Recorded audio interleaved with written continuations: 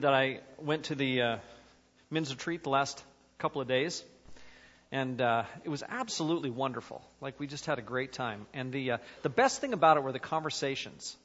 You know, just being able to sit down with people and just talk. There was one fellow, particularly, he and I went for a long walk yesterday afternoon, and, off through the aspens, and the leaves were crunching underneath our feet, and the birds were singing, and the deer were prancing around, and it was just such a beautiful afternoon. Like, it was gorgeous out there. And then, when we talked about profound things, it wasn't as though we were just talking about the weather. We talked about neat stuff, profound things about having to do with our lives and where we were at. It was just a wonderful experience. And some of those kind of conversations happen in an environment like that don't happen any other time. So it's just wonderful. For those of you who didn't make it, shame on you. You totally blew it. But for those of us who went, we were blessed. It was great. This portion of Scripture is one of the most controversial portions of Scripture that there is. Not so much for us, but for our interaction with the world. Whenever you start talking about God being the creator of the universe, the people in the world who hear that, who don't understand God and they're not into Jesus and they just don't get it, they think to themselves, what a bunch of trash. They just don't get it. And they hear about how God called light into being, and they think, no. Or they hear about God creating the world in 6 days, and they think, well, what about all that scientific evidence that says that it took billions of years for the world to be created? And they have great questions about that. Fortunately, today, we're going to have all the answers. So that's one of the cool things, about being the preacher, is that you can say that, I have all the answers. And you all just have to sit there and be quiet and listen. It's only afterwards, when you go to lunch, that you have me for supper. And totally take apart everything I've said, which I understand. I'll probably have some of that happen at my own table today. I want to make 3 big points about the creation story today. And I want to say that I think we come to the text with all the wrong questions. Like, we come asking those kinds of questions about, give me a description, God, of exactly how you did this. And we look for these scientific kinds of answers because that's what we're kind of programmed by our society to ask about. And I think those are entirely the wrong questions. We want to see a record of creation that we can compare to science, which I think is not at all why God wrote the book of Genesis, and certainly not the first 11 chapters. Sometimes I think we do that out of fear that maybe our faith won't measure up. What if the world is asking me questions that I can't answer? What if my faith doesn't look all that good in comparison to some PhD at the University of whatever who's got a great answer for how the world is created? That bothers me. It kind of scares me a bit. And so we tend to look for these kinds of answers in the book of Genesis because if I can just find those answers there, then I can feel better about who I am and about my faith. And so I think fear sometimes drives us to do something which is actually very difficult to do. And that is established from the first chapter of Genesis, something about the scientific order of things in terms of God's creation. It's just not that kind of literature. It's not that kind of book. Look at, for example, at verse 3 in chapter 1. And God said, "Let there be light," and there was light. Now that sounds to me like God spoke into existence light.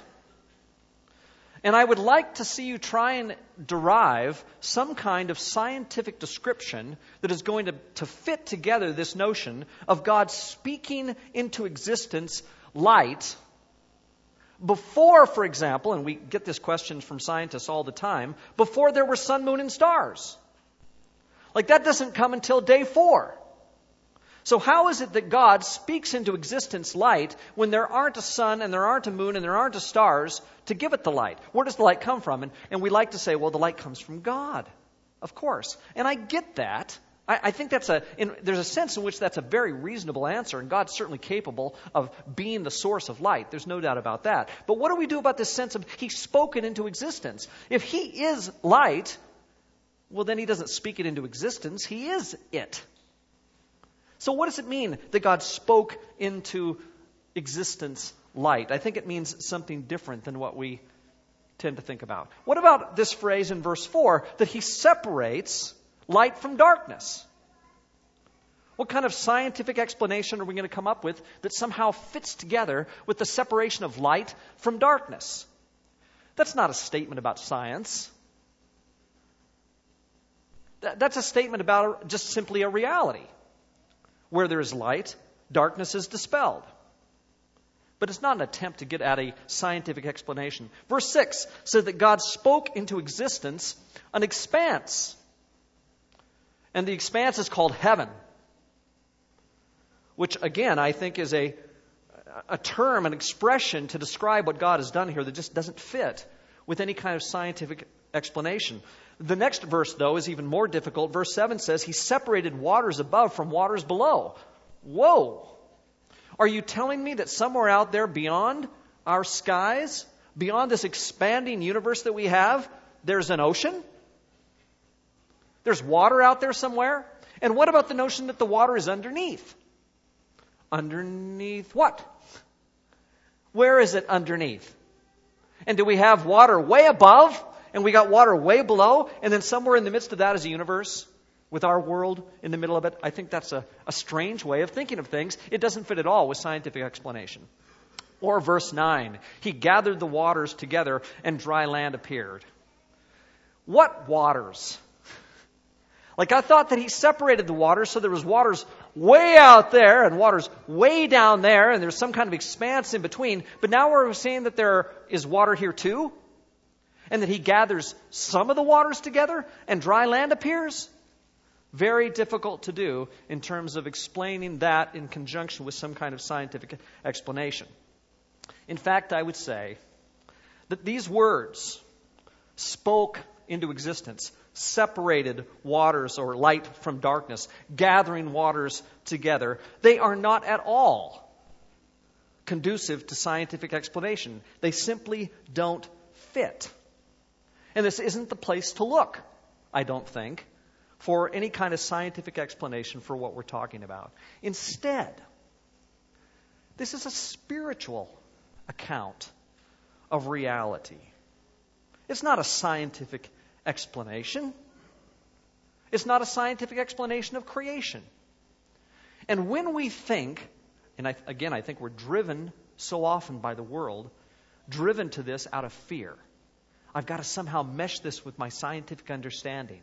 Otherwise, I look bad. My God looks bad. We're driven to try and do that. And we therefore, I think, treat the Bible story, the biblical story of creation, like some kind of scientific account when that's not at all what it is. And so what do? Well, we try, for example, to deny what scientists say about the world being billions of years old. We read the creation story and we say He did it in 6 days, didn't happen all that long ago, didn't take billions of years to do it. And so we try and deny what science says about how old the world is. Or sometimes we try and mesh the 6 24-hour days that we have with some kind of extended creation of the world. And so, yes, it took billions of years, and each of these days, these 6 24-hour days, they all fit with some kind of long period of time. Again, it's all an attempt to try and fit somehow the biblical picture into a scientific perspective. Or we're trying to see how each day fits with a geological or biological era, or the whole history of biology. And some people try and say, well, evolution is true. We've got a long evolutionary process, but the biblical account somehow meshes with that, and we see through these 6 days this long story of God eventually creating our world. Well, all of that, I would say, is absolutely unnecessary. And I would say that it actually misses entirely the point of what Genesis 1 is all about. And again, driven by fear in order for us to somehow give an explanation to scientists or to the world about who God is and about how all of this works. And so the fact is if I ask the question, how long did God take in creating the world? When I look at Genesis chapter 1, it doesn't say. It doesn't tell me. I don't think Genesis 1 answers the question of how long it took God to create the world. Did it take a long time? Did it take a short time? I don't know. Because I don't think that's what it was designed to do, was to give me that kind of answer. What does it mean that He spoke light into existence? I don't know. I don't know what that means. I don't know how He did it. Genesis 1, to me, instead of being like a scientific account, is a lot more like an impressionistic painting. Do you know what an impressionistic painting is? Can you imagine one in your mind? I think of a Monet. I can't remember. There's one famous Monet. One of you art students would know this. And it's got a bunch of flowers in a field. And there's a hillside. And it looks, as you stand back from it, beautiful. Oh, it's just a beautiful picture of this flowers on a field. It's gorgeous. But if you get close to this Monet, instead of seeing this beauty, what you see are a bunch of blotches of paint on a canvas. And that's all they are, just blotches. There are no pretty strokes. There's no bringing together of the colors and some beautiful running together of those colors. Instead, it's just blotches. And my impression is that that's kind of what God is giving us in Genesis chapter 1, is an impressionistic painting of His creation. Not with all kinds of specific detail that we could carefully analyze, but instead this beautiful general view of what it looks like for God to create. So there's no exacting details there. There is simply beauty. And I would say that the book of Genesis chapter 1, is a lot more like poetry than it is like science. If we read a science book, we miss beauty, I think.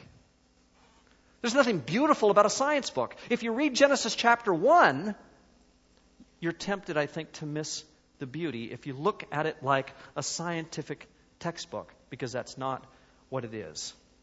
And so I would say that originally it spoke a powerful message about God to Israel, who lived in an age with many gods. There were all kinds of gods there that the Israelites had to deal with. And what this book does in the very beginning is it says, no, it wasn't the many gods. It wasn't the gods of the Canaanites who created the world. Instead, it was Yahweh who spoke these things into existence. And this most powerful message is for us today, the same message. We live in a world where there are many gods. And I want to know, in my life, what's real, what is true, what is ultimately true. And Genesis 1, in an impressionistic painting, comes shouting back to me, Yahweh did this. God did this. And I'm not going to give you all the details right now, but you need to stake your life on this truth, that God did this. And so if I had to talk about what Genesis 1 is about, and as we're trying to see God in the story of creation, I would say first that Genesis 1 is written to tell us about God, about His character, His nature, His love. It's not a scientific account of the universe's beginning. And so there's an artfulness here in Genesis 1 and a building kind of crescendo as God details to us His creation. In fact, I would say it's like this. Genesis 1 is like a symphony. And it keeps coming back to certain themes as it communicates through the symphonic music who God is and what He's done. And so, like, you just think of a symphony, something like this. Dun, dun, dun, dun. Dun, dun, dun, dun. And then the music continues. Dun, dun, dun, dun. Dun, dun, dun, dun. Dun dun dun dun dun dun dun dun dun dun dun. Dun dun dun dun. Dun dun dun dun. Dun dun dun dun dun dun dun dun dun dun dun. Dun dun dun dun dun dun dun dun dun dun dun dun. Dun dun dun dun. Do you get the point? There is repeatedly the same few notes.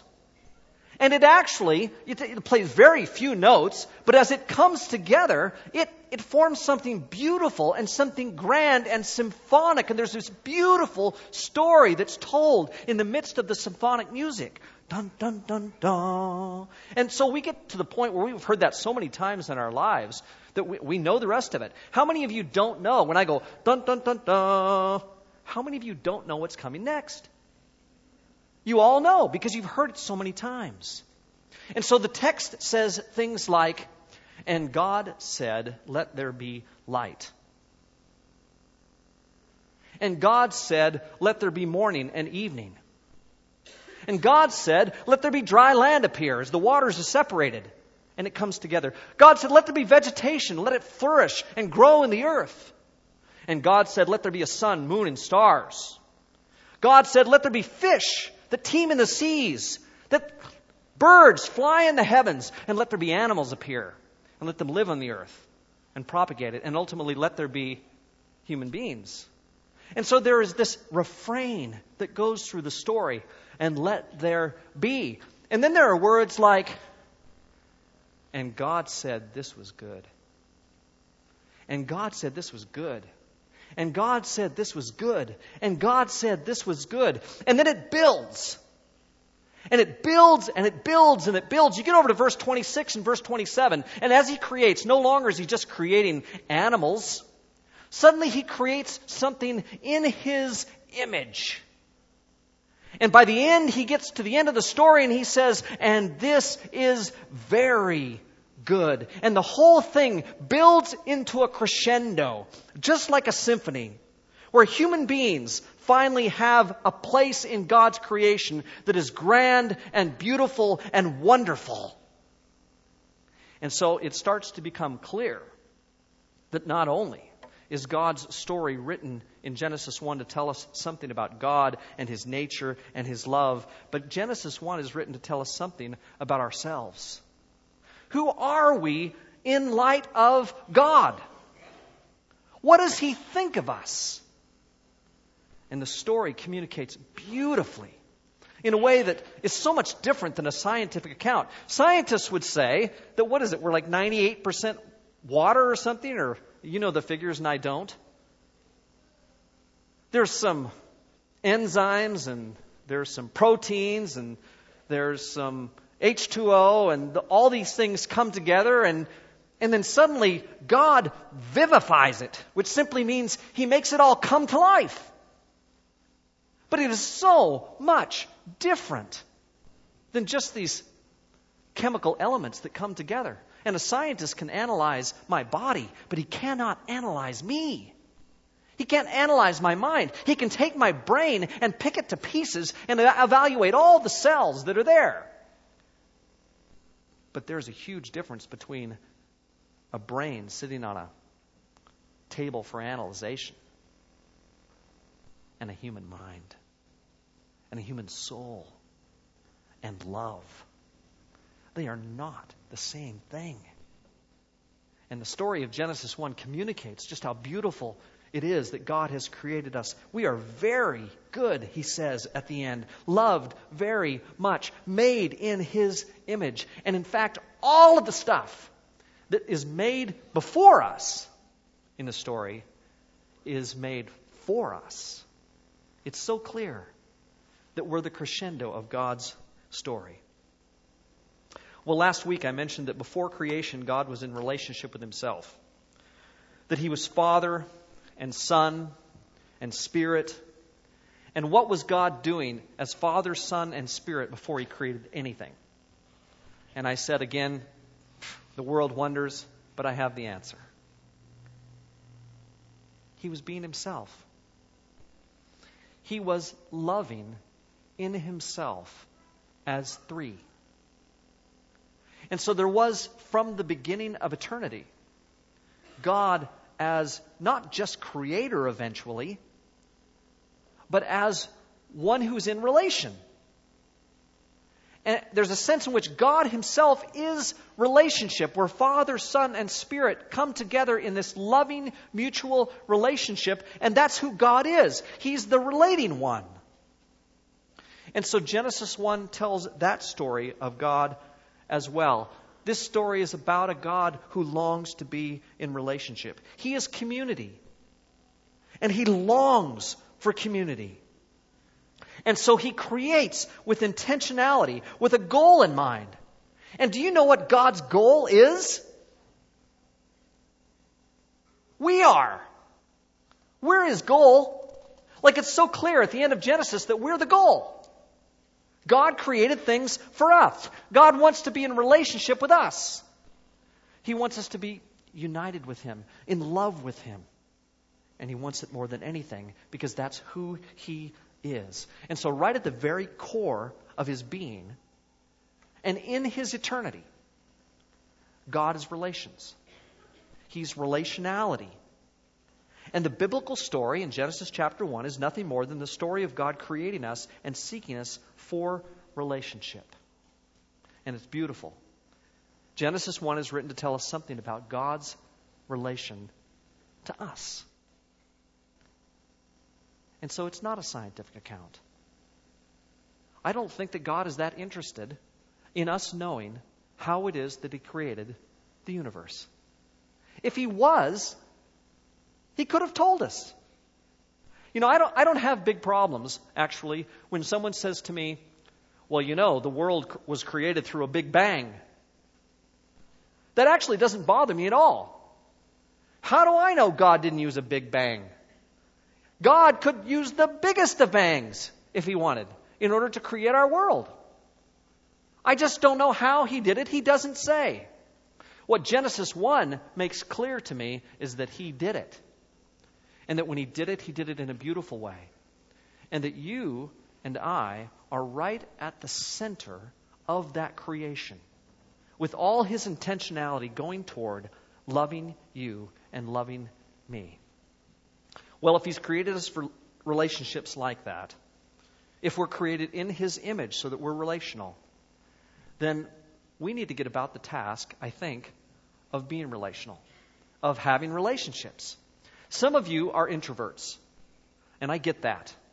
Boy, it's hard. It's hard for you to share with other people, hard to get out of yourself. You know, you'd rather just be by yourself. Peter shared with us recently about how he is.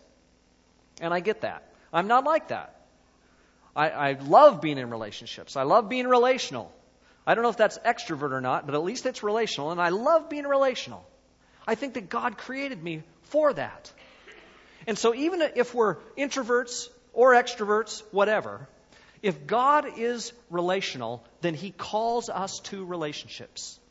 He wants us to be in relation with others. One of the things that we've been trying to focus on in our church in the last 3 years of this whole notion, we've talked about this many times, are life groups, getting people in groups, having people share, get to know one another. We can't get to know one another on Sunday morning very well, and so we go into life groups once a week and say, who are you? Let me know you. Who are you before God? What is God doing in your life? Those things can happen in a group that they can't happen in this group. And so I want to say again, we want to emphasize being in life groups if for no other reason than because God himself is relational. And he calls us to be in relationships. Think about that. Let's pray. Holy Father, we thank you and praise you for the privilege of being your children. God, you created us in such a beautiful way. And Genesis 1 depicts that so beautifully. Help us, Lord, to see the beauty of your creation in that story. But more than that, help us see you and your desire to relate to us. Help us not only to love you, God, but to relate to each other and love one another. It's through Jesus we pray. Amen.